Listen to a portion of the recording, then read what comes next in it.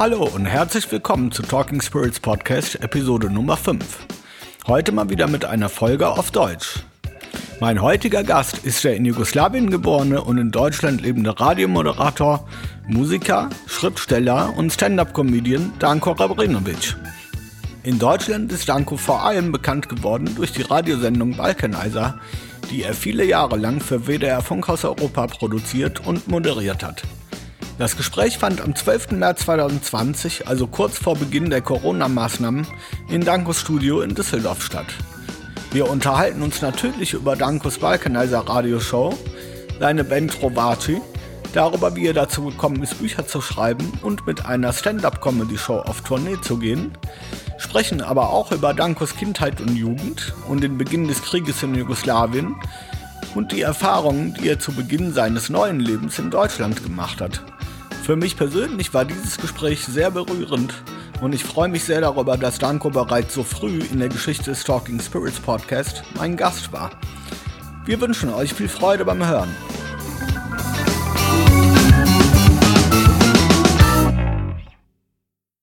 Danko Rabrinovic, du bist am 9. Februar 1969 in Zagreb im ehemaligen Jugoslawien, heute Kroatien, geboren.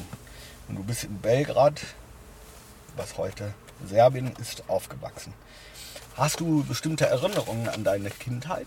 Wir waren in den Anfang der 80er waren wir 3 Jahre in China. Meine Eltern waren Korrespondenten und als wir zurück nach Belgrad gekommen sind, da war ich schon so 14, 15. Erste Bands, erste Mädchen und.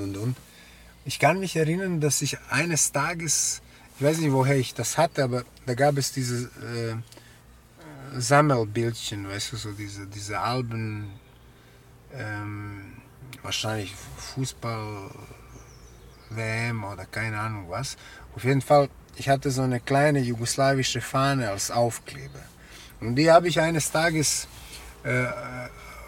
an unsere Tür aufgeklebt. Weißt die du, Haustür? So, ja, über diese Spion, wie heißt diese? Guckloch. Ja, darüber habe ich auf der Außenseite quasi diese Fahne, ohne mir dabei was, also ich habe mir dabei nichts gedacht, habe ich aufgeklebt. Die Eltern haben dazu nichts gesagt und ich kann mich erinnern, dass ich wenn man jung ist, hat man natürlich immer so verschiedene Maschen und so Sachen, die man macht, aber ich kann mich erinnern, dass ich eine Zeit lang mich am Telefon gemeldet habe, wenn es geklingelt hat, habe ich immer gesagt, Rabrinovic, Jugoslawien. So, was total unüblich war bei uns, weil bei uns geht man immer ans Telefon mit Hallo. Das hat mich auch sehr irritiert hier in Deutschland, dass man sich immer mit seinem Namen quasi meldet, so, Rabrinovic, so. Das kannte ich nicht. Wir haben immer nur Hallo gesagt und dann hat derjenige, der angerufen hat, gesagt, hier ist Pera Peric, kann ich mit dem und dem sprechen. So. Genau. Teenage-Zeit, wo ich mich Rabrinovic Jugoslawien gemeldet habe und wo Leute total irritiert waren. Ich weiß auch nicht, warum ich das gemacht habe, aber wahrscheinlich habe ich mich wirklich damals jugoslawisch gefühlt, jugoslawisch gedacht, war jugoslawisch sozialisiert und ich war irgendwie auch stolz auf das Land, auf die Menschen, auf die Kultur. Ja. Wie kam die Musik in dein Leben? Wenn wir jetzt total korrekt sein wollen, war meine erste Band in Peking. Eigentlich hatte ich die erste Band in China. Und das war auch so ein totales Gemisch an Leuten. Der Schlagzeuger war aus Chile, der Bassist aus Uganda und aus Guyana war der Solo-Gitarrist und ich. Und wir haben da, keine Ahnung, ich glaube der Vater von den Chileanern war Botschafter, Chile-Botschafter. In China. In Peking und dann konnten wir in der chilenischen Botschaft so englischen Rasen neben Schwimmbad, so, weißt du, neben Swimmingpool proben.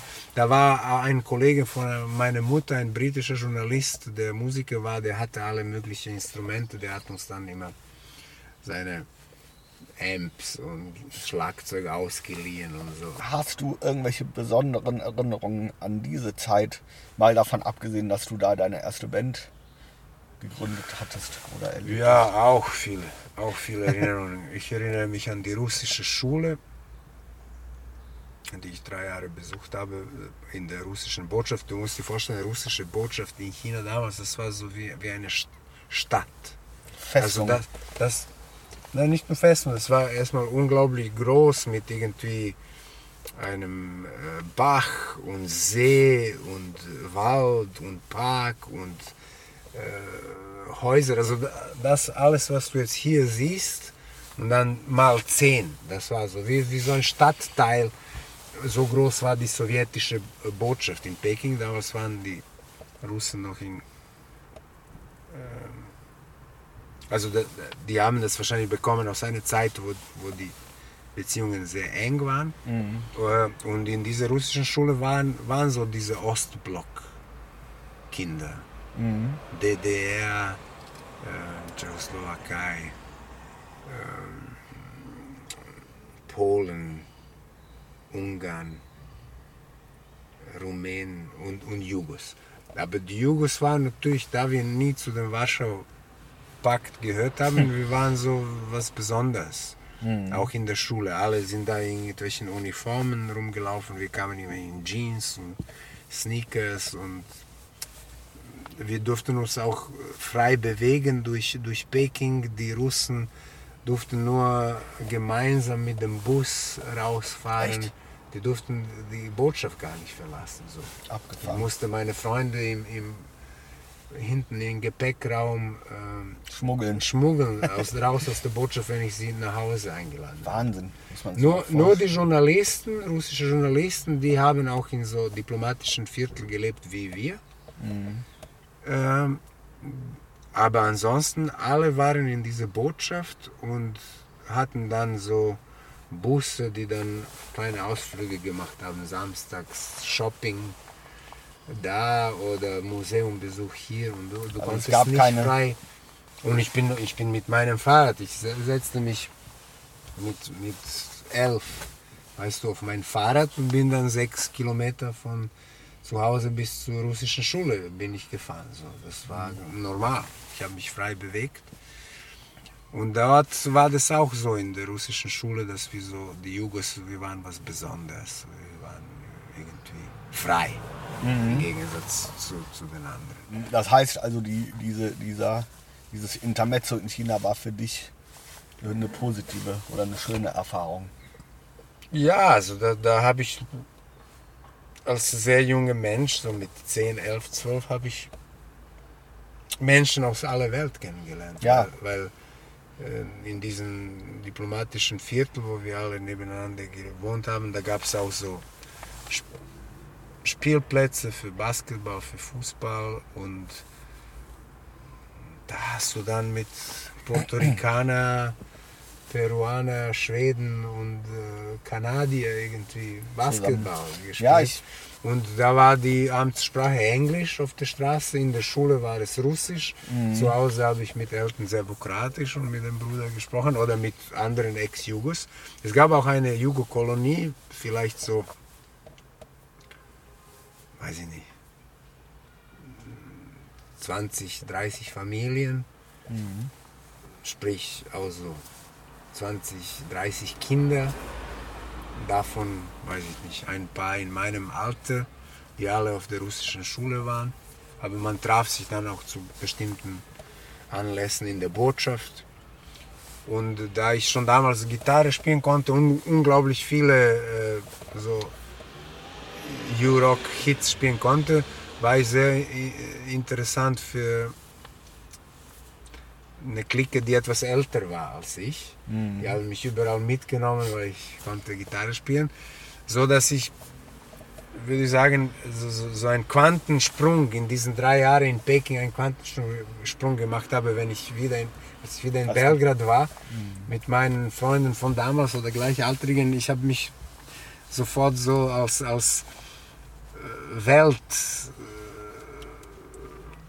erfahren gefühlt. Weißt du, so, ich war so, ich will jetzt nicht sagen, ich habe mich jetzt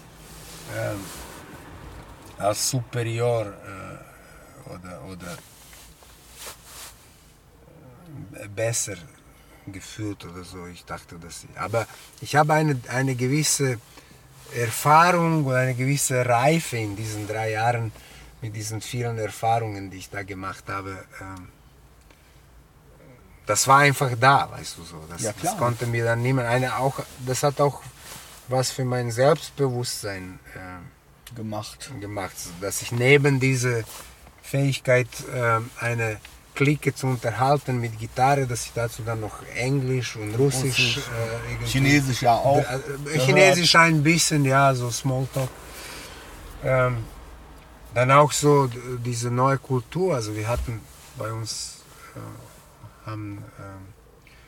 wir hatten einen Fahrer, Chang, der uns zur Schule gebracht hat morgens, mit dem wir dann im Auto, der konnte aber Serbisch, weil er 20 Jahre für die Nachrichtenagentur Tanjug gearbeitet hat, so dass wir schon 4. oder 5.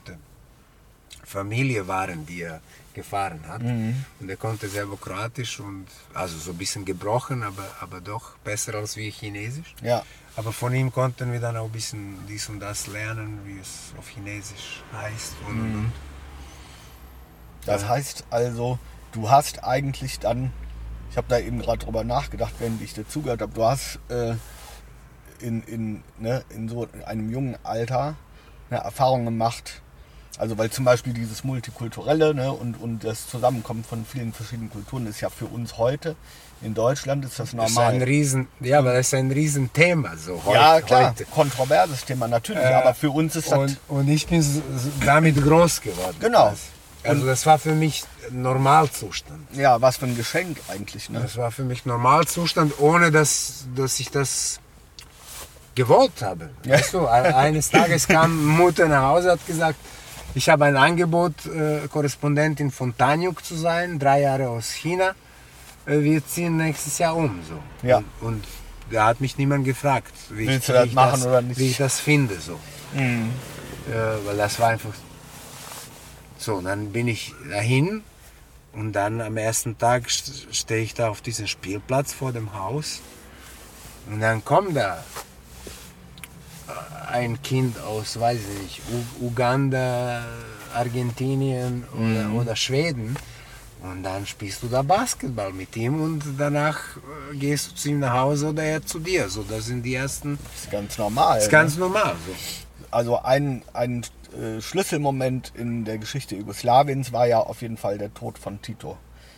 Ich meine im Mai 1980. Ja. Ne? Da warst du ja dann. Ich war in Belgrad, ich kann mich erinnern, ich ging über Schulhof, als diese Sirene kam. Und ich bin da nicht stehen geblieben, ich bin weiter. Ich wollte dann schnell nach Hause. So. Und dann hat mich irgendjemand abgemahnt, da irgendein Erwachsener, soll ich so gefälligst stehen bleiben. Denn der Tito ist tot und ich darf nicht laufen, während diese Sirene läuft. Dann kam ich nach Hause, dann habe ich gefragt, was ist los, dann haben mir Eltern gesagt. So. Das war schon so eine komische Stimmung, weil alle so ein bisschen, ja, vielleicht auch Angst hatten, wie soll dieses Experiment Jugoslawien, wie geht's weiter? Weiter existieren ohne so eine Figur, die da wirklich so über alles entschieden hat. Genau. Es war ja schon auch, also ich bin ja 1980 geboren, wo er dann schon tot war. Ich erinnere mich aber auch daran, dass eigentlich so dieser Staat, der war schon auch sehr in seiner Person irgendwie begründet und auch in dem Personenkult, der ja um ihn geherrscht hat. Ja. So, und jetzt hast du mir mal erzählt, du hast ja in der jugoslawischen Armee auch gedient. Ja. Das müsste dann ja so um 87 oder so gewesen sein. Oder? Es war 89. 9, also doch dann. Okay, hast du daran Erinnerungen? Also was man da lernt, ist vielleicht, also was ich in der Armee gelernt habe, war zum Beispiel, dass ich und meine Weltanschauung und das, wie ich und meine Freunde in Belgrad gelebt haben, dass das nicht Jugoslawien ist, dass wir eine Minderheit waren. Ja. Weißt du, das habe ich gelernt. Weil plötzlich schläfst du in einem Raum mit 20 Menschen, die aus allen möglichen Ecken kommen, aus irgendwelchen Bergen in Mazedonien oder Montenegro, Leute, die nie, keine Ahnung, Fernbedienung gesehen haben oder weißt du, so mit diesen Menschen bist du dann zusammen. Das hat auch nichts damit zu tun, dass ich dann gedacht habe, ich bin besser oder schlauer. Und Das ist einfach sehr anders. du hast einfach gemerkt, aha, Jugoslawien, das ist ein bisschen mehr als Belgrad und mein Viertel und weißt du so.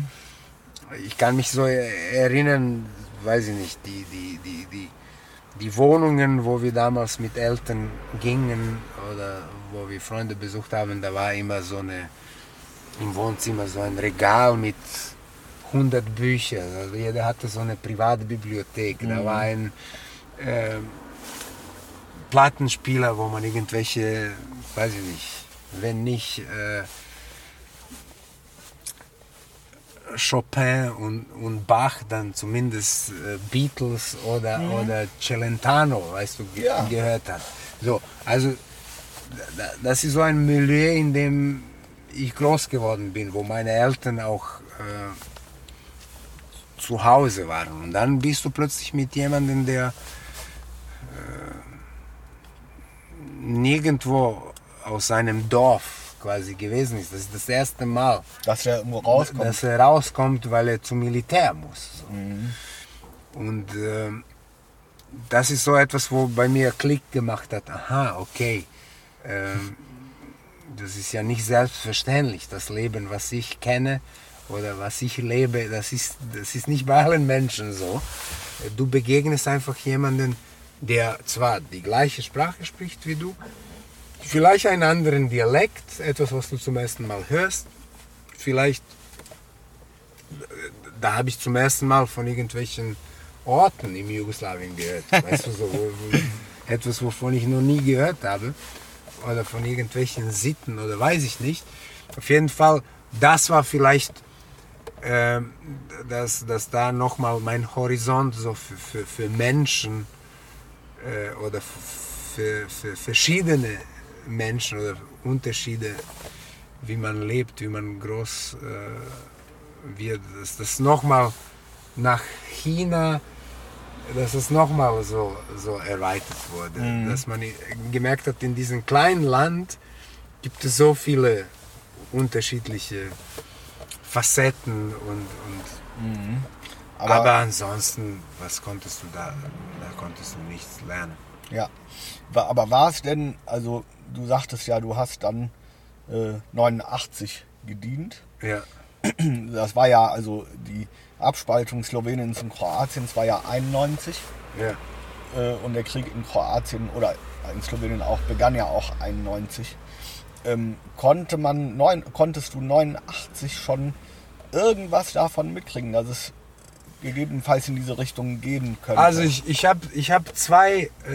konnte zwei Sachen da feststellen. Also 89 gab es schon Unruhen oder es war eine sehr angespannte Situation im Kosovo. Genau. Aber ich kann mich erinnern, dass das so ein bisschen,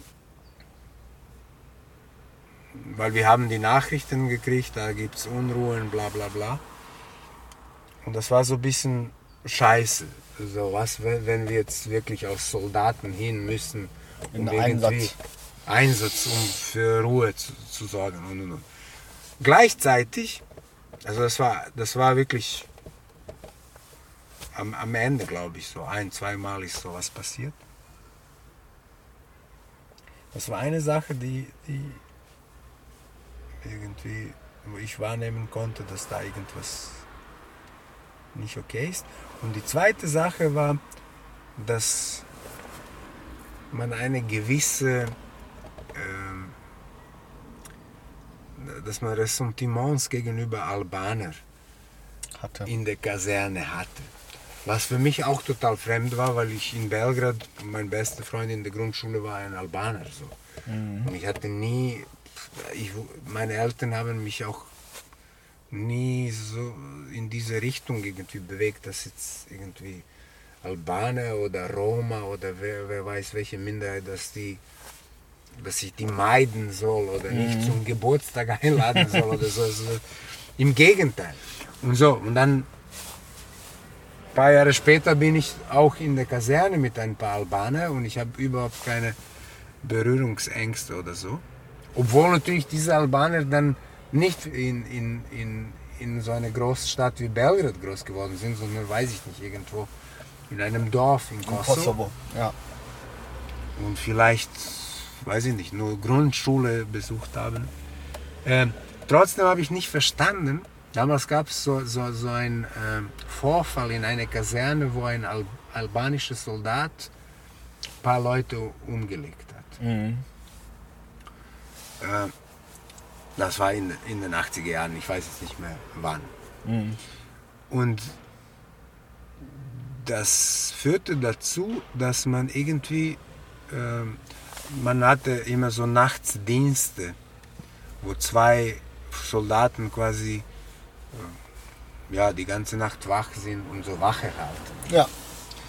Und ich habe eine Zeit lang, war ich Chata. Chata ist so derjenige, der quasi Sekretariat für einen Offizier leitet. Der auch so Dienstpläne macht und. Oder diese Erlaubnisse schreibt, dass ein Soldat abends Stadtgang hat. Ausgehen kann. So. Und das habe ich eine Zeit lang für unseren Offizier Jankovic gemacht. Und ich kann mich erinnern, dass ich einmal für diesen Dienst, dass ich da zwei Albaner, also durch Zufall, weil ich musste für den ganzen Monat oder so, und dann hat er mich eingeladen und hat gesagt, so spinnst du? Wie kannst du nachts zwei Albaner auf die Wache schicken? Das geht nicht. So nach dem Motto, den kann man nicht trauen. So, ja.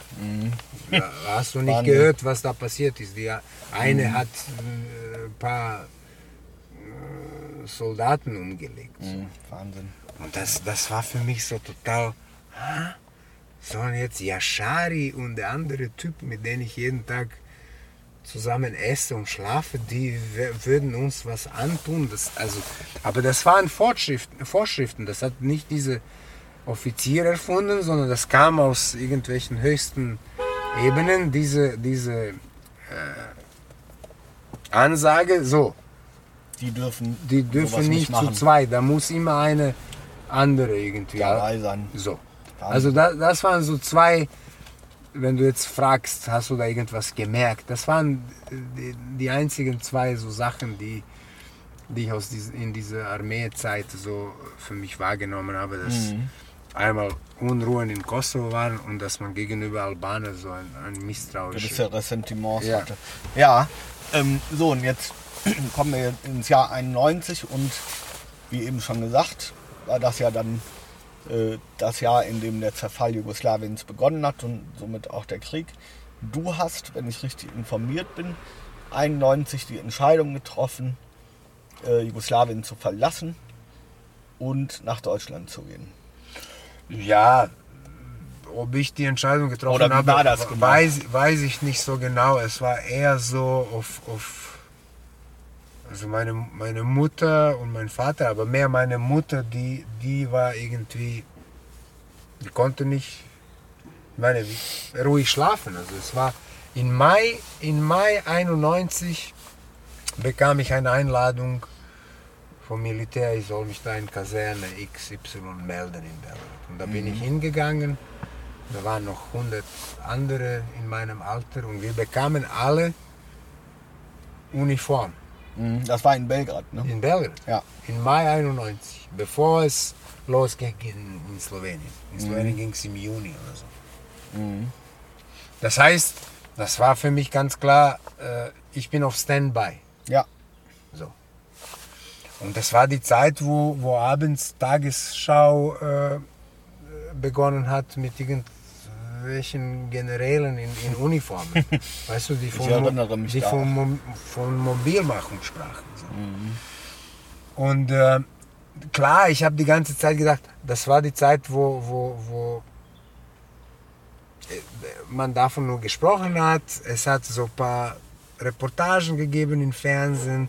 Aber da ich damals auch selber als Kameraassistent beim Fernsehen gearbeitet habe, ich habe selbst gesehen, dass in Vojvodina an der Grenze, da an Donau, Grenze zu Kroatien, dass da Panzer in Stellung sind. Und weißt du so, dass irgendwie, und diese Leute, die Generäle sind dann abends im Fernsehen, in Uniform und sprechen von Mobilmachung etc.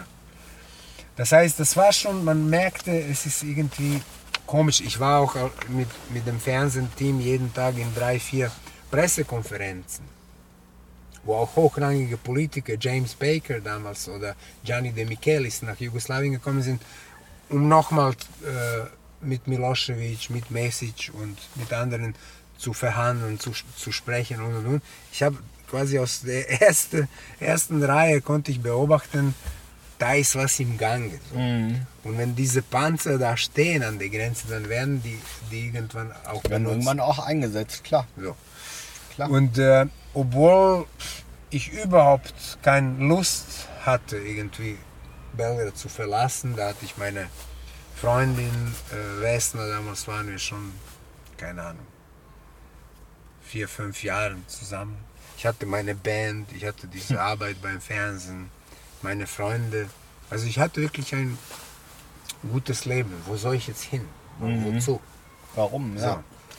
Aber meine Mutter hatte eine Cousine hier in Recklinghausen, die ist verheiratet mit einem deutschen Mathematikprofessor, der ist sehr gut und gefragt. Damals war er Dekan an der Ruhr-Universität Bochum, so haben die ein Häuschen sich gekauft in Recklinghausen. Und da meinte meine Mutter, du musst zu denen gehen, das ist hier unsicher, die werden dich holen.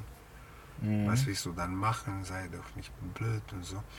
Und ich wollte das nicht glauben, nicht. Ich habe immer gehofft, nee, das ist irgendwie nur so ein bisschen Spannung, aber geht schnell vorbei. Das geht vorbei. So haben wir ja alle gedacht damals. Ja. Dann ging es los im Juni in Slowenien. Und am 4. August, dann hat mich meine Mutter überredet, okay, geh mal vorübergehend für einen Monat dahin, lerne ein bisschen Deutsch, dass wir dir nicht schaden und du kannst immer wieder zurückkommen. So. Okay.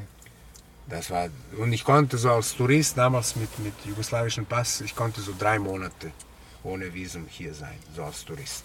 Und das war so die Überlegung, ich bin im August mit einer wahrscheinlich der letzten Yacht-Maschinen von Belgrad nach Düsseldorf. So, und dann war ich hier, als es losging in Vukovar, im Herbst. Und dann, also schon im September oder Oktober, wir haben täglich telefoniert mit meinen Eltern, da haben die mir schon gesagt, dass Militärpolizei bei uns zu Hause war. Und dich gesucht hat. Ja. Das heißt, ich bin in letzten, so um 5:12 bin ich abgehauen. Genau. So, und dann warst du ja in Recklinghausen bei deiner Tante und ihrem Mann. Und wie war das für dich? Wie war diese Ankunft in Deutschland? Das war schrecklich. Aber deswegen sage ich immer, für Recklinghausen, Schrecklinghausen. aber das war schrecklich. Nicht in diesem Sinne, also das kann man auch gar nicht vergleichen mit Flüchtlingen, die heute zu uns kommen, weißt du? Ja. Ich musste weder in einem Gummiboot über Mittelmeer unter Lebensrisiko fahren. Ich musste auch nicht in irgendeinem Asylcontainer mit hunderten anderen leben. Ja.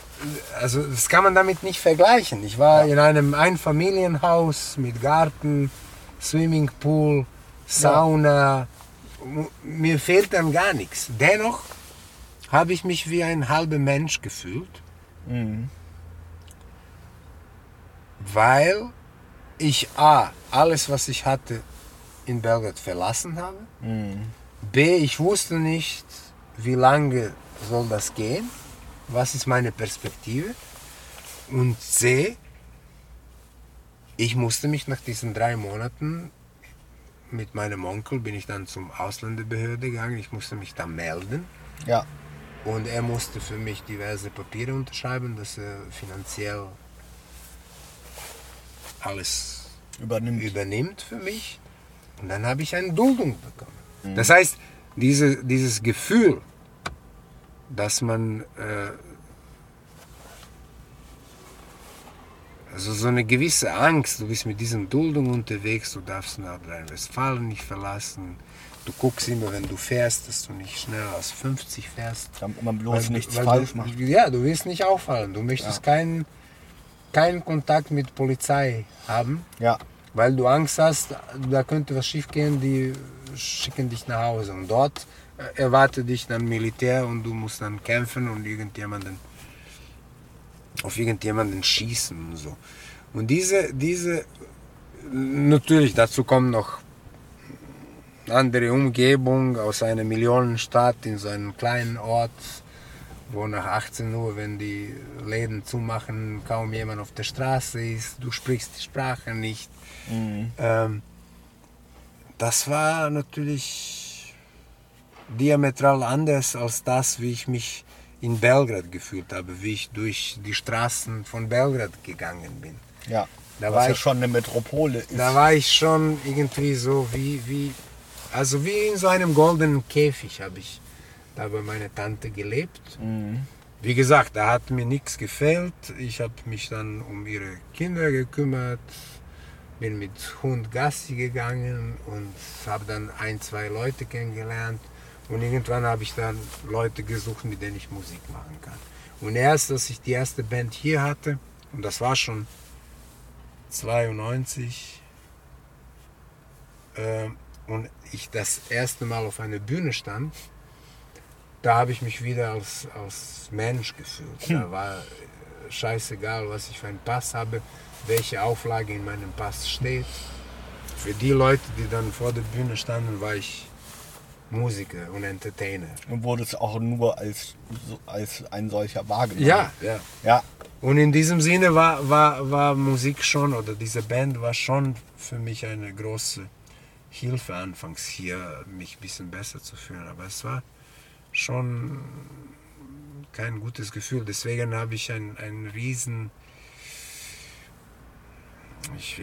Respekt ist vielleicht ein falsches Wort, aber wenn ich, egal, Menschen aus welchem Land hier sehe, die hier neu sind, weiß ich ganz genau, was ist das für ein Gefühl, wenn du dich nicht wie ein 100%iger Mensch fühlst, wenn du dich nicht ausdrücken kannst in der Sprache, wenn du Angst hast, irgendwas falsch zu machen, wenn du niemanden kennst. Also diese Gefühl von Leere, von Verbitterung, du hast alles hinter dir gelassen und jetzt bist du da und weißt nicht, was passiert, wie die nächsten Tage sind. Also diese Ungewissheit, das ist das Schlimmste, was es überhaupt gibt, dass du nichts planen kannst. Also du bist ja in deinem Berufsleben sehr vielseitig unterwegs, du machst viele verschiedene Dinge.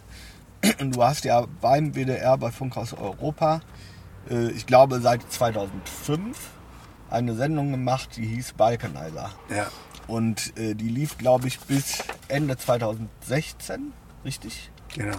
11 Jahre, knapp 600 Sendungen habe ich gemacht. Genau. Also wie würdest du diese Zeit oder diese für dich auch, glaube ich, sehr wichtige Erfahrung so rückwirkend beschreiben? Ja, rückwirkend ist das wahrscheinlich, was so mein Radioleben betrifft, wahrscheinlich die beste Zeit meines Lebens. Weil das war so mein Baby. Balkanizer war mein Baby. Einmal die Woche habe ich diese Sendung gemacht mit Gästen. Ich habe unglaublich viel gelernt durch diese Begegnungen und ich habe mit viel Freude diese Sendung gemacht. Und ich habe für diese Sendung gelebt. Ja, ich finde, das konnte man auch hören, wenn man zugehört hat. Ja, deswegen war wahrscheinlich die Sendung bei vielen beliebt oder hatte so einen Kultstatus, weil es ist sehr selten, dass man im Radio so lange, es war wirklich so ein Marathonlauf, also 11 Jahre, ne? Knapp 600 Sendungen, jeden Samstag ist der Balkanizer da und serviert uns Geschichten, Musik und Gäste vom Balkan. Wie kam es zu diesem Format? Die damalige Wellenchefin Jona Teichmann hat ein paar Shows gesehen, die ich mit meiner Band Trovaci gespielt habe. Und die kannte diese Corso-Musiksendung, die ich gemacht habe. Das heißt, ihr war wahrscheinlich klar, aha, okay, das ist jemand, der ist zu Hause auf der Bühne, der ist zu Hause vor dem Mikrofon, der ist so, keine Ahnung, Rampensau oder jemand, der Performer ist und der kann so eine Art Personality-Show machen. Das Einzige, was sie mir gesagt hat, war, mach was du willst, 1 Stunde am Wochenende. Das Einzige, was ich cool fände, wäre, wenn die Gäste keine Promis sind, sondern wenn Leute aus deiner Community sich bewerben können und dann von ihrem Verein oder von irgendwas erzählen können, dass die im Mittelpunkt stehen. Also dass es eher Leute aus der Mitte der Gesellschaft sein sollten. Genau, also irgendwelche Leute, normale Ex-Jugos, die hier irgendwas machen und dann wollen die darüber im Radio erzählen, dass wir denen so eine Plattform bieten. Das ist das Einzige, was sie mir gesagt hat. So. Und dann habe ich überlegt, okay, aber wer soll das sein?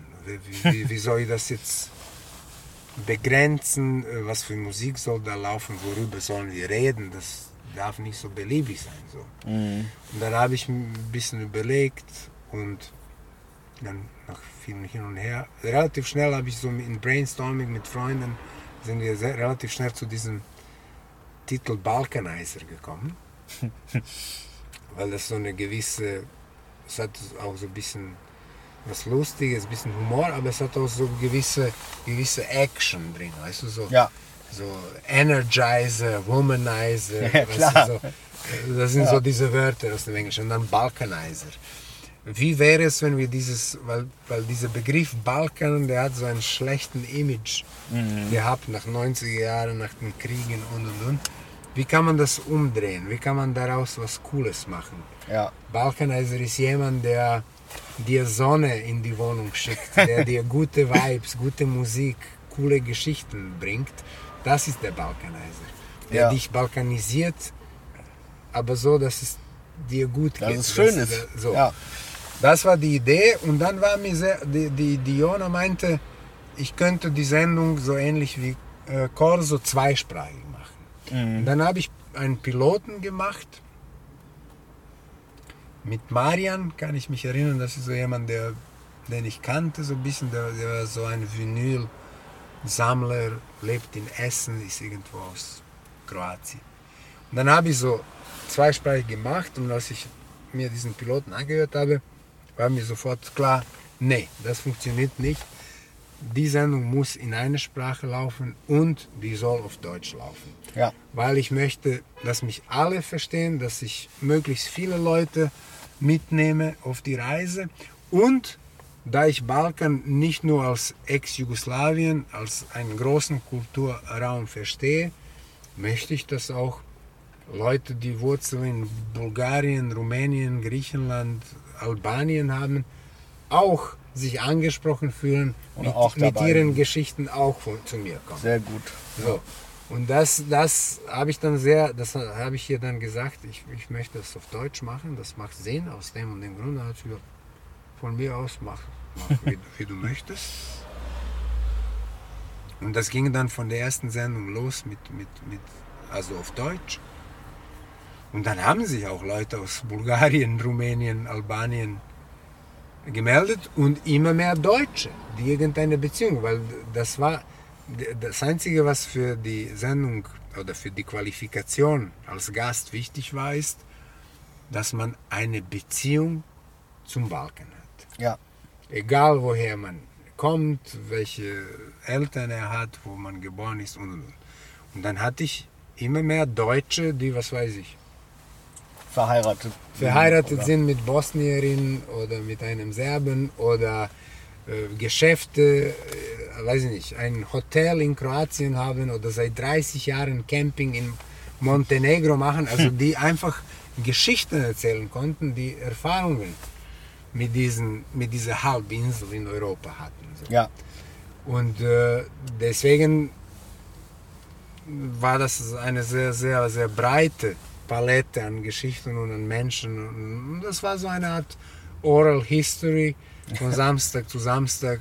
Man hat einfach Geschichten aus dem Leben erzählt, ohne dass man jetzt über Politik großartig diskutiert, darüber, wer ist schuld an diesem Krieg, warum ist diese Land, üblichen weißt du so, das war nicht mein Fokus. Klar, das war, je nachdem, ich habe mit allen Gästen ein längeres Vorgespräch geführt, wenn ich gemerkt habe, Krieg spielt eine wichtige Rolle im Leben meines Gastes, dann hat man auch über Krieg gesprochen. Ja. Aber auf eine Art und Weise, keine Ahnung, so wie ich das für richtig gehalten habe. So. Ja. So nach dem Gefühl, ne? So nach dem Motto, was hat Krieg mit dir gemacht? So, wie hast du dich gefühlt in der und der Situation? Aber nicht so, was denkst du jetzt über die oder die? Wenn Kroatien und Slowenien damals sich nicht selbstständig, was wäre passiert? Oder wer ist daran schuld? War das der Genscher oder die Amis oder CIA oder sind wir selber schuld? Weißt du so, das hat mich nicht interessiert. Das Land gab es nicht mehr. Ja. Und meine Aufgabe war auch nicht, das Land wieder im Radio zu. Aber ich habe gemerkt, wir haben etwas, was uns alle verbindet. Auf jeden Fall. Das ist die Musik, das ist die Sprache, das ist die Kultur. Und ich habe dann versucht, auf diese Dinge zu schauen. Was ist das, was uns verbindet? Nicht das, was uns trennt und separiert. Und das haben dann Leute sehr schnell gecheckt. Und plötzlich hatte ich da, weiß ich nicht, Kosovo-Albaner, die mir gesagt haben, ich höre deine Sendung und ich habe gehört, wie du mit dem und dem umgegangen bist oder als das und das ein Thema war. Und da habe ich irgendwann gedacht, ich kann da hingehen. Ich werde da verstanden und ich kann da erzählen, so meine Geschichte erzählen. Ja. So, du bist nicht irgendein... Du wirst nicht irgendwie eingeordnet in irgendwas. So. Ja, und ich finde, wenn, also du hast ja eben auch gesagt, dass du auch, dass sich sehr viele Deutsche auch gemeldet haben. Und im Endeffekt ist das ja dann so, ne, dass eigentlich diese Sendung über die lange Zeit, in der du sie gemacht hast, tatsächlich einen großen Beitrag zur Integration geleistet hat. Weil Integration heißt ja nicht nur, dass sich die Ausländer integrieren, sondern aus meiner Erfahrung funktioniert da Integration am besten, wenn alle irgendwie zusammenkommen. Ja, das ist keine Einbahnstraße. Aber in der Summe, wenn du die Sendung über so viele Jahre und so viele Geschichten und so viele Backgrounds, wenn du das hörst, dann denkst du, ja, das ist Oral History, das ist Integration at its best. Und was mir auch sehr wichtig war, und das hat sich sehr schnell gezeigt, dass das der richtige Weg war, keine Promis einzuladen, sondern wirklich so, jeder konnte mir Mail schreiben, hey, Pera Peric aus Leverkusen, ich habe eine Cevapcici-Bude, ich möchte zu dir kommen und ein bisschen erzählen so über mein Leben, dass die Hörer sie viel einfacher und viel schneller mit solchen Gästen identifizieren konnten. Klar, weil es nicht diese als Distanz mit irgendeinem Schauspieler, Regisseur, Schriftsteller, der dann von seinem nächsten Projekt erzählt. Ja, ich wollte nämlich eben sagen, also ich habe immer so ein bisschen die Hoffnung, ne, dass du irgendwann nochmal sowas machst oder dass so ein Konzept, wo dann Ähnliches irgendwie wiederkommt, weil das immer so schön war, das da dabei zu sein, zuzuhören. Also falls dieses Gespräch jemand hört, der in irgendeiner, der Intendant ist, genau, zufällig bei einem öffentlich-rechtlichen. Dann meldet euch doch bitte mal beim Danko und checkt mal mit ihm was aus. Ja. So, okay. Okay, also sagen wir mal, ich würde gerne wieder zur Musik ein bisschen zurückkommen, weil du hast ja vorhin erzählt, dass du also schon sehr früh Musik angefangen hast und auch hier relativ schnell damit angefangen hast, Musik zu machen. Du machst das auch heute noch und bist Sänger und Gitarrist und Frontmann einer Band, die Trovaci heißt. Ja. So, und ich glaube, also erstmal, sagen wir mal, würde mich interessieren, wie es dazu gekommen ist, dass ihr diese Band gegründet habt. Und was natürlich, also einem wie mir, der ja Serbokroatisch spricht und versteht, fällt natürlich der Name ins Auge, ne? Oder den bemerkt man. Und wortwörtlich bedeutet das ja die Vergifter. Aber ich habe dann irgendwann ich habe mich auch früher immer, als wir uns noch gar nicht kannten, habe ich mich mal gefragt, was meinen die damit? Ne? So. Und jetzt habe ich neulich rausgefunden, dass ihr aber nicht die Vergifter meint, sondern dass es eine ganz andere Konnotation gibt, die mir selber gar nicht bekannt war. Ja, das ist so im Umgangssprache in manchen Regionen im ehemaligen Jugoslawien wurden mit Vergifter so Menschen bezeichnet, die irgendwie so gerne flirten oder Frauen verzaubern beziehungsweise vergiften. Also so Frauen, mit Liebe. Ja, also mit Sprüchen, mit Liebe, mit weiß ich nicht was. Und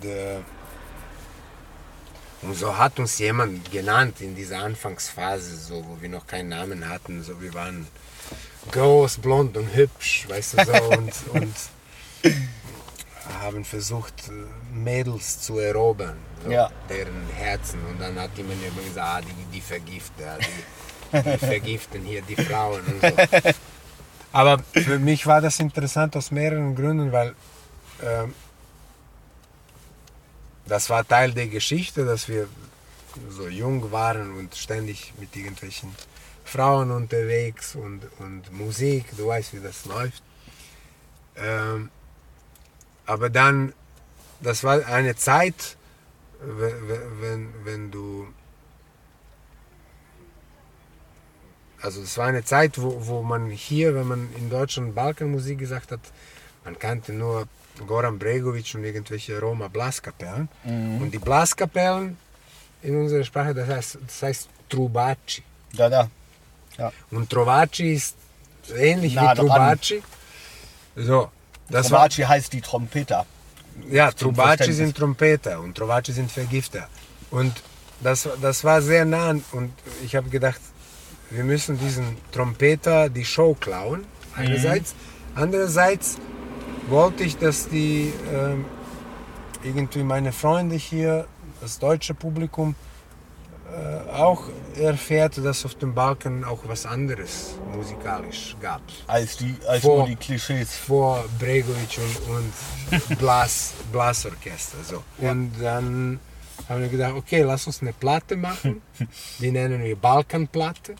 Ja, und das war dann die erste, ne? Die erste CD. Dann tun wir diese ganzen Hits der 80er Jahre drauf, Lieder, mit denen wir groß geworden sind.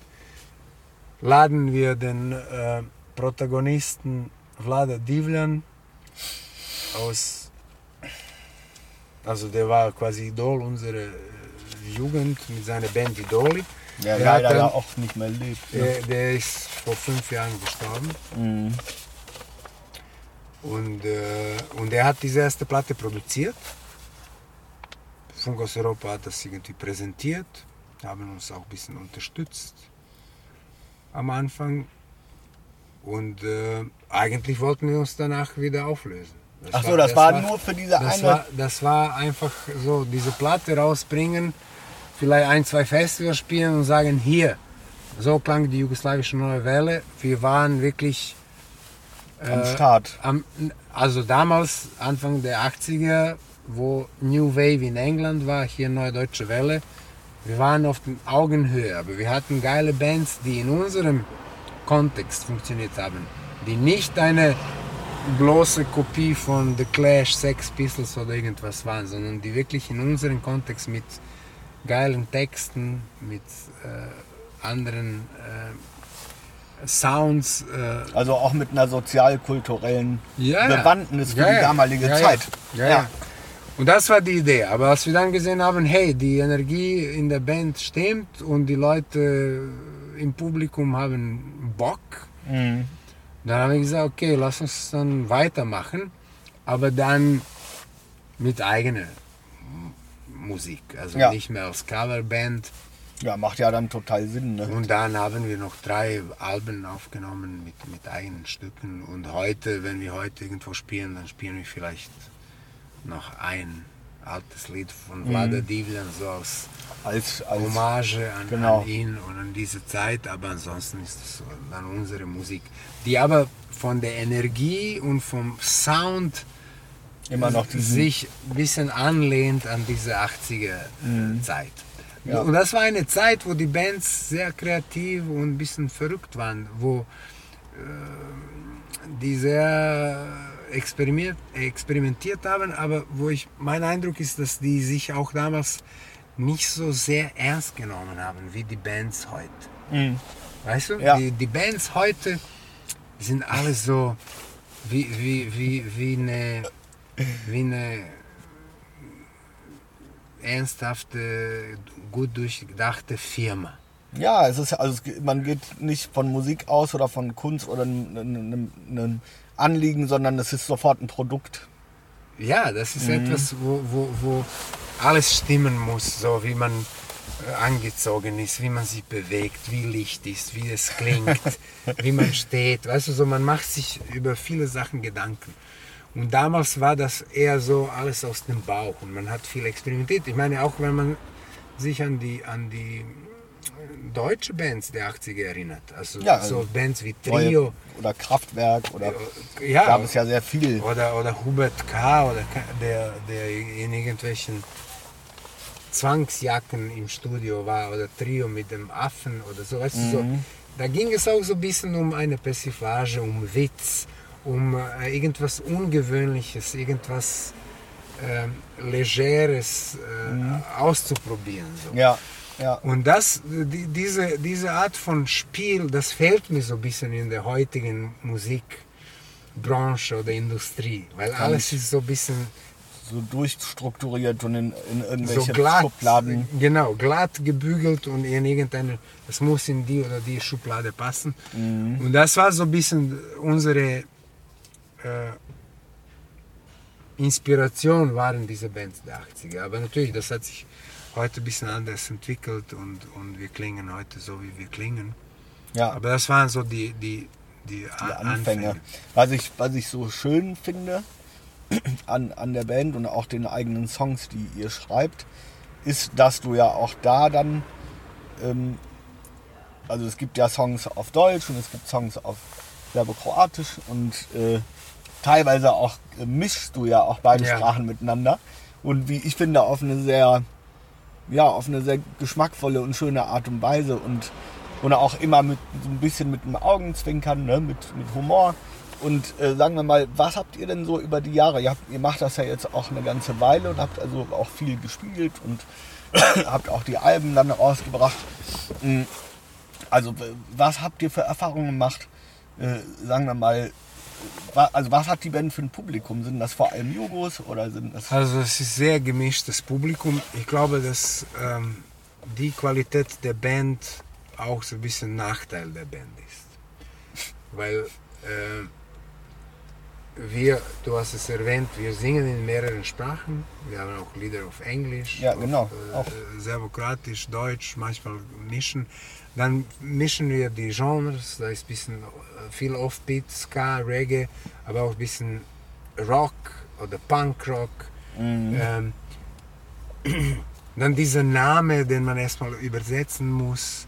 Also das sind so viele Sachen, die uns von Anfang an so weit weg von Mainstream geschoben haben. Und das war einerseits ein Magnet für ein Publikum, das vielleicht in Minderheit ist, aber das genauso was will, etwas Unerwartetes, etwas, was sich ständig verändert, in verschiedenen Genres und verschiedenen Sprachen zu Hause ist. Gleichzeitig war es von Anfang klar, wir werden damit niemals in die Top 10 Genau. der Charts kommen. Genau. Ja. Was auch nicht der Plan war von Anfang an. Aber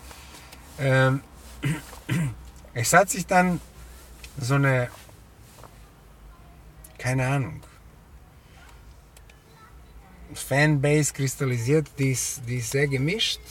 Wobei mein Gefühl ist, dass wir am Anfang mehr Jugos im Publikum hatten als Deutsche, und inzwischen ist das umgekehrt. Okay, interessant. Dass wir inzwischen mehr Deutsche haben als Jugos. Das ist natürlich auch unterschiedlich, wo wir spielen. Aber jetzt beim letzten Konzert in Bochum, wo wir wirklich im Februar in unserem Lieblingsclub immer zu Gast sind, Bahnhof Langendreher, spielen wir immer im Februar. Jetzt beim letzten Gig im Februar haben wir plötzlich gemerkt, im Publikum kaum bekannte Gesichter. Vorwiegend deutsches Publikum. Ja, und somit ist man ja auch wieder, ne, so wie wir jetzt über die Band sprechen, ist man wieder bei der Integration, die ja da auch stattfindet irgendwie. Ja. Also du hast ja dann noch, wir haben ja jetzt über das Radio gesprochen und wir haben über Musik gesprochen. Du hast ja noch eine Leidenschaft, die du auch betreibst, und das ist Schreiben. Ja. Also das heißt, du hast ich glaube 2010 hast du dein erstes Buch veröffentlicht, der Balkanizer, ein Jugo in Deutschland. Ja. Wie kam es dazu? Also wie bist du überhaupt zum Schreiben gekommen? Ja. Und zu einem Buch dann? Eigentlich war das auch nicht der Plan. Alles kam irgendwie wie ein Zufall in meinem Leben. Ja. Ein Freund hat mich überredet. Der war auch Gast bei mir in der Sendung, Sebastian Brück, ein freier Journalist, mit dem ich studiert habe, und der ist verheiratet mit einer Frau aus Sarajevo. Insofern ist er auch prädestiniert gewesen für so eine Sendung. Dann kam er zu mir, haben wir eine Balkanizer-Sendung gemacht, und dann hat er mir gesagt, pass mal auf, du hast jetzt schon hunderte Sendungen gemacht, vielleicht ist mal die Zeit, dass du deine eigene Geschichte erzählst. Was hältst du von einem Buch? Und ich so, nein, Buch. Bücher sollen Dieter Bohlen und Bushido schreiben. Ich mache weiterhin Radio. Ich mache mein Ding. Und Musik. So. Aber er war hartnäckig, da er schon als Ghostwriter für andere gearbeitet hat. Der hatte da eine Agentin am Start, und dann meinte er, ich hab damals so eine Kolumne bei WDR 5 gemacht, die hieß Danko deutet Deutschland, wo ich so in sehr kurzen Glossen quasi in 2-3 Minuten über irgendein Phänomen oder einen Kulturschock so ein bisschen geschrieben habe. Und dann meinte er zu mir, ja, dürfte ich so ein paar von diesen Glossen meiner Agentin zeigen? Und so, ja, kannst du machen. Da haben sie das gelesen, dann meinte sie, ja, die würde sehr schnell einen Verlag dafür finden. Und dann hat er mir vorgeschlagen, dass Für die besagten Glossen. Also die nee, für ein Buch. Oder für ein Buch, was du schreiben willst. aber in einer Art so Kurzgeschichten. Die so ein bisschen wie diese Glossen sind. So. Kurzweilig, lustig, keine Ahnung. Und dann hat er gesagt, ja, pass mal auf, die würde schnell einen Verlag finden. Ich kann dir anbieten, dass ich als Co-Autor mitwirke, und lass uns ein Exposé schreiben, ein paar Testgeschichten dazulegen, und dann soll sie erstmal einen Verlag finden. Wenn ein Verlag am Start ist, Dann machen wir was. dann machen wir. So. Und so war es. Die hat relativ schnell einen Verlag gefunden, ja, einen Vorschuss gezahlt, Deadline, 6 Monate habt ihr Zeit. Und dann haben Sebastian und ich uns so mit so einem Gerät einmal die Woche in meiner Küche getroffen. Gequatscht erstmal. Und ich habe mein ganzes Leben quasi erzählt, oder er hat mich auch so sehr, wir haben natürlich uns überlegt, was wäre für so ein Buch interessant, welche Geschichten, und dann habe ich diese Geschichten erzählt und dann wurde das alles abgetippt und dann wurden die Geschichten hin und her gemailt, wurden gekürzt, umgeschrieben und so ist das erste Buch entstanden. Aber dann habe ich bei Lesungen festgestellt, weil ich sehr viel mit diesem Buch unterwegs war, ich habe festgestellt, da ist eine neue Disziplin, in der ich mich wohlfühle. Ich sitze auf einer Bühne, ich lese die Geschichten vor und spiele hier und da einen Song auf meiner Gitarre und das funktioniert als eine Also dass du alle deine Disziplin für sich verbindest. So. Ne? Das fand ich irgendwie total angenehm und erstaunlich, dass es auch Publikum für Leseabenden gibt in Deutschland. Das ist auch nicht überall so. Auf dem Balkan ist sowas gar nicht üblich. Und nicht nur, dass es Publikum gibt, sondern manchmal hatte ich den Eindruck, dafür gibt es mehr Publikum als für meine laute Offbeat-Combo. So. Und dann gab es so ein paar YouTube-Videos, die wir hochgestellt haben, zum Beispiel diese Kapitel mit Schimpfwörtern, wie schimpft man auf dem Balkan, wie schimpft man in Deutschland. Das Ding hat inzwischen 600.000 Klicks. So. Das hat durch die Decke gegangen. Kein Lied, das ich je geschrieben habe, hat so viel Klicks und so viel Aufmerksamkeit. Und plötzlich habe ich gemerkt auf Lesetour, egal wo ich hinkomme, in so größeren Städten, vor allem Berlin, Stuttgart, München, Hamburg. Da geht was. Da sind plötzlich 200-300 Leute, die in so eine Lesung gehen. So. Wahrscheinlich haben die erwartet, ein großer Teil von denen, dass ich dann eine Stunde nur schimpfe, weiß ich nicht. Auf jeden Fall habe ich gesehen, da ist ein Publikum und da ist ein Medium und da ist eine Disziplin, die mir als Geschichtenerzähler nur als ein weiterer Vertriebsweg dienen kann, weil letztendlich bin ich das. Ja. Geschichtenerzähler mit Gitarre. Und ob ich jetzt Radio mache, ein Buch schreibe, eine Lesung mache, Stand-up oder mit meiner Band auf der Bühne bin, Vertriebsweg ist egal, es geht letztendlich immer darum, eine Geschichte zu erzählen.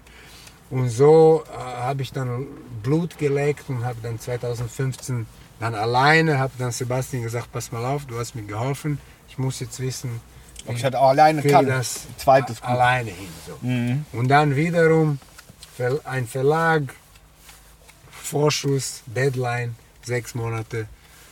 Dann saß ich da auf unserer Insel in Dalmatien und habe jeden Tag geschrieben. Geil. Und so kam Herzlich Willkommen 2015. Fällt es dir irgendwie schwer, diese unterschiedlichen Sachen, die du machst, miteinander zu verbinden? Oder ist das eher so natürlich, so wie es kommt? Nee, das ist das Schöne daran, dass ich aus diesen vielen Hobbys, dass ich daraus Beruf gemacht habe. Und früher als junger Mensch habe ich immer gedacht, das ist so mein größtes Problem oder Manko, dass ich zu viele Sachen parallel mache. Man müsste sich auf eine Sache konzentrieren und dann das richtig machen, die ganze Zeit und Energie in eine Sache reinstecken. Das habe ich lange gedacht. Inzwischen denke ich, dass ich aber nicht so ein Typ bin, sondern dass ich gerne mehrere Baustellen habe, die parallel laufen, oder es gibt Phasen, wo dann Fokus eher auf eine Sache ist und dann wieder auf der anderen. Und das Schöne ist bei diesen allen Sachen, Radio, Musik, Schreiben, Stand-up, dass diese Sachen sich ergänzen. Genau. Die ergänzen sich gut, weil letztendlich, wie ich schon gesagt habe, ich bin ja ein Geschichtenerzähler mit Gitarre und da sind nur verschiedene Vertriebswege.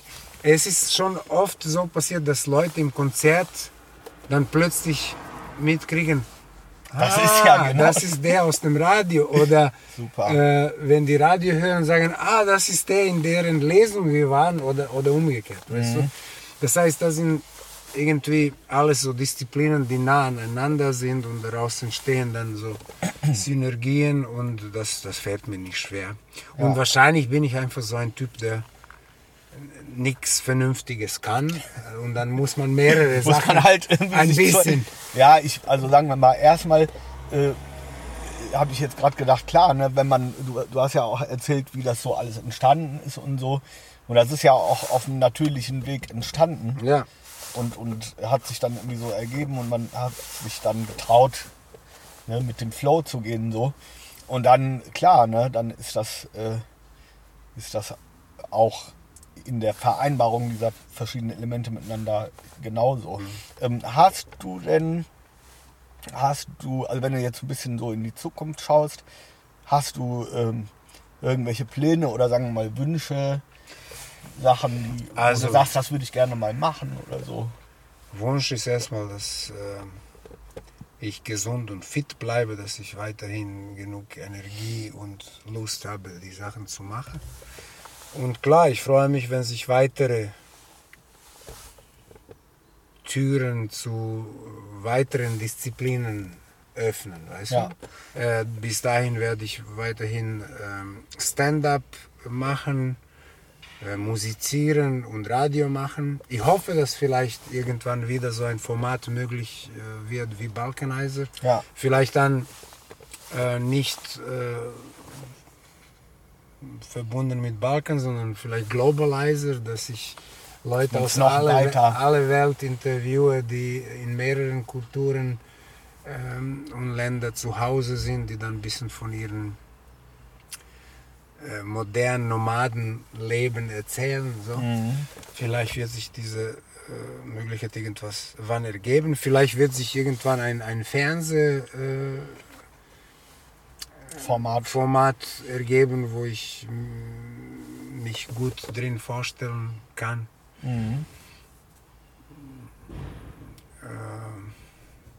Ja.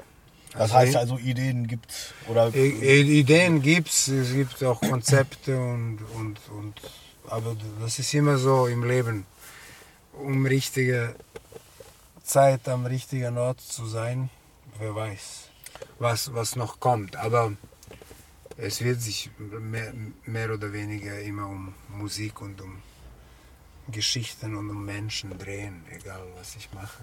Ja. Selbst wenn ich eines Tages, wobei das war nie mein Wunsch, aber es gibt so Leute, die immer von einem eigenen Restaurant oder Kneipe oder Club träumen, weißt du, so, wo dann alle Leute kommen. Ich hatte diese Ambition nie, aber wer weiß, also so ein Ort, vielleicht dann eher ein Club, vielleicht ein so kleiner Club, weißt du, so für 150, 200 Leute. Wo man das alles so versammelt. Wo da eine Bühne ist, wo ich vielleicht dann nicht mehr reise, sondern wo ich einmal im Monat eine Show mache in meinem eigenen Club. Und die Leute kommen zu dir. Und die Leute kommen zu mir. Das ist dann jedes Mal was anderes. Mal mit meiner Band, mal mit Freunden unplugged, mal Soundtrack einer Jugend, mal Stand-up oder Lesung. Und an anderen Tagen im Monat spielen dann meine Freunde. So, ja, oder schöne andere Leute. Ja, alles klar.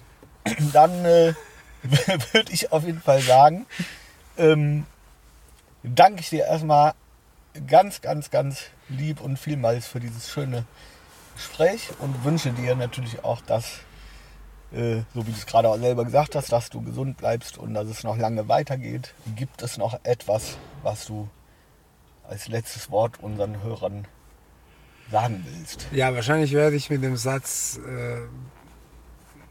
beenden wie jede Balkanizer-Sendung in diesen 11 Jahren. Es ist eigentlich ein Zitat von meinem Vater und eine Hommage an meinen Vater. Mit diesem Satz hat er jedes Telefongespräch mit mir beendet, damals, wo ich schon in Deutschland war. Und zwar, bleibt gesund, rund und fröhlich. Yeah. Alles klar. Danke. Danke dir und viel Erfolg mit deinem Podcast. Dankeschön. Und auch sonst mit Musik. Vielleicht sind wir demnächst zusammen auf Tour. Ja, da ist was im Busch. Alles klar. Das war Talking Spirits Episode Nummer 5 mit Danko Rabrinovic und Armin Alic. Nächste Woche gibt es wieder eine Folge in deutscher Sprache und mein Gast ist der Wuppertaler Musiker, Instrumentenbauer, Musikpädagoge und Tausendsasser Lutz Griebel. Weitere Infos aller anderen Episoden und die aktuellsten News zur Show findet ihr wie immer unter www.talkingspiritspodcast.com. Dort findet ihr auch die Links zu den verschiedenen Plattformen, auf denen ihr den Talking Spirits Podcast hören könnt. Und ich freue mich natürlich sehr über neue Abonnenten und Bewertungen. Falls ihr Kommentare, Ideen und Anregungen habt oder euch auch vorstellen könnt, euch auch mit mir zu unterhalten, meldet euch sehr gerne bei mir. Ich freue mich, von euch zu hören. Bis dahin wünsche ich euch gute Gesundheit und eine gute Zeit. Tschüss!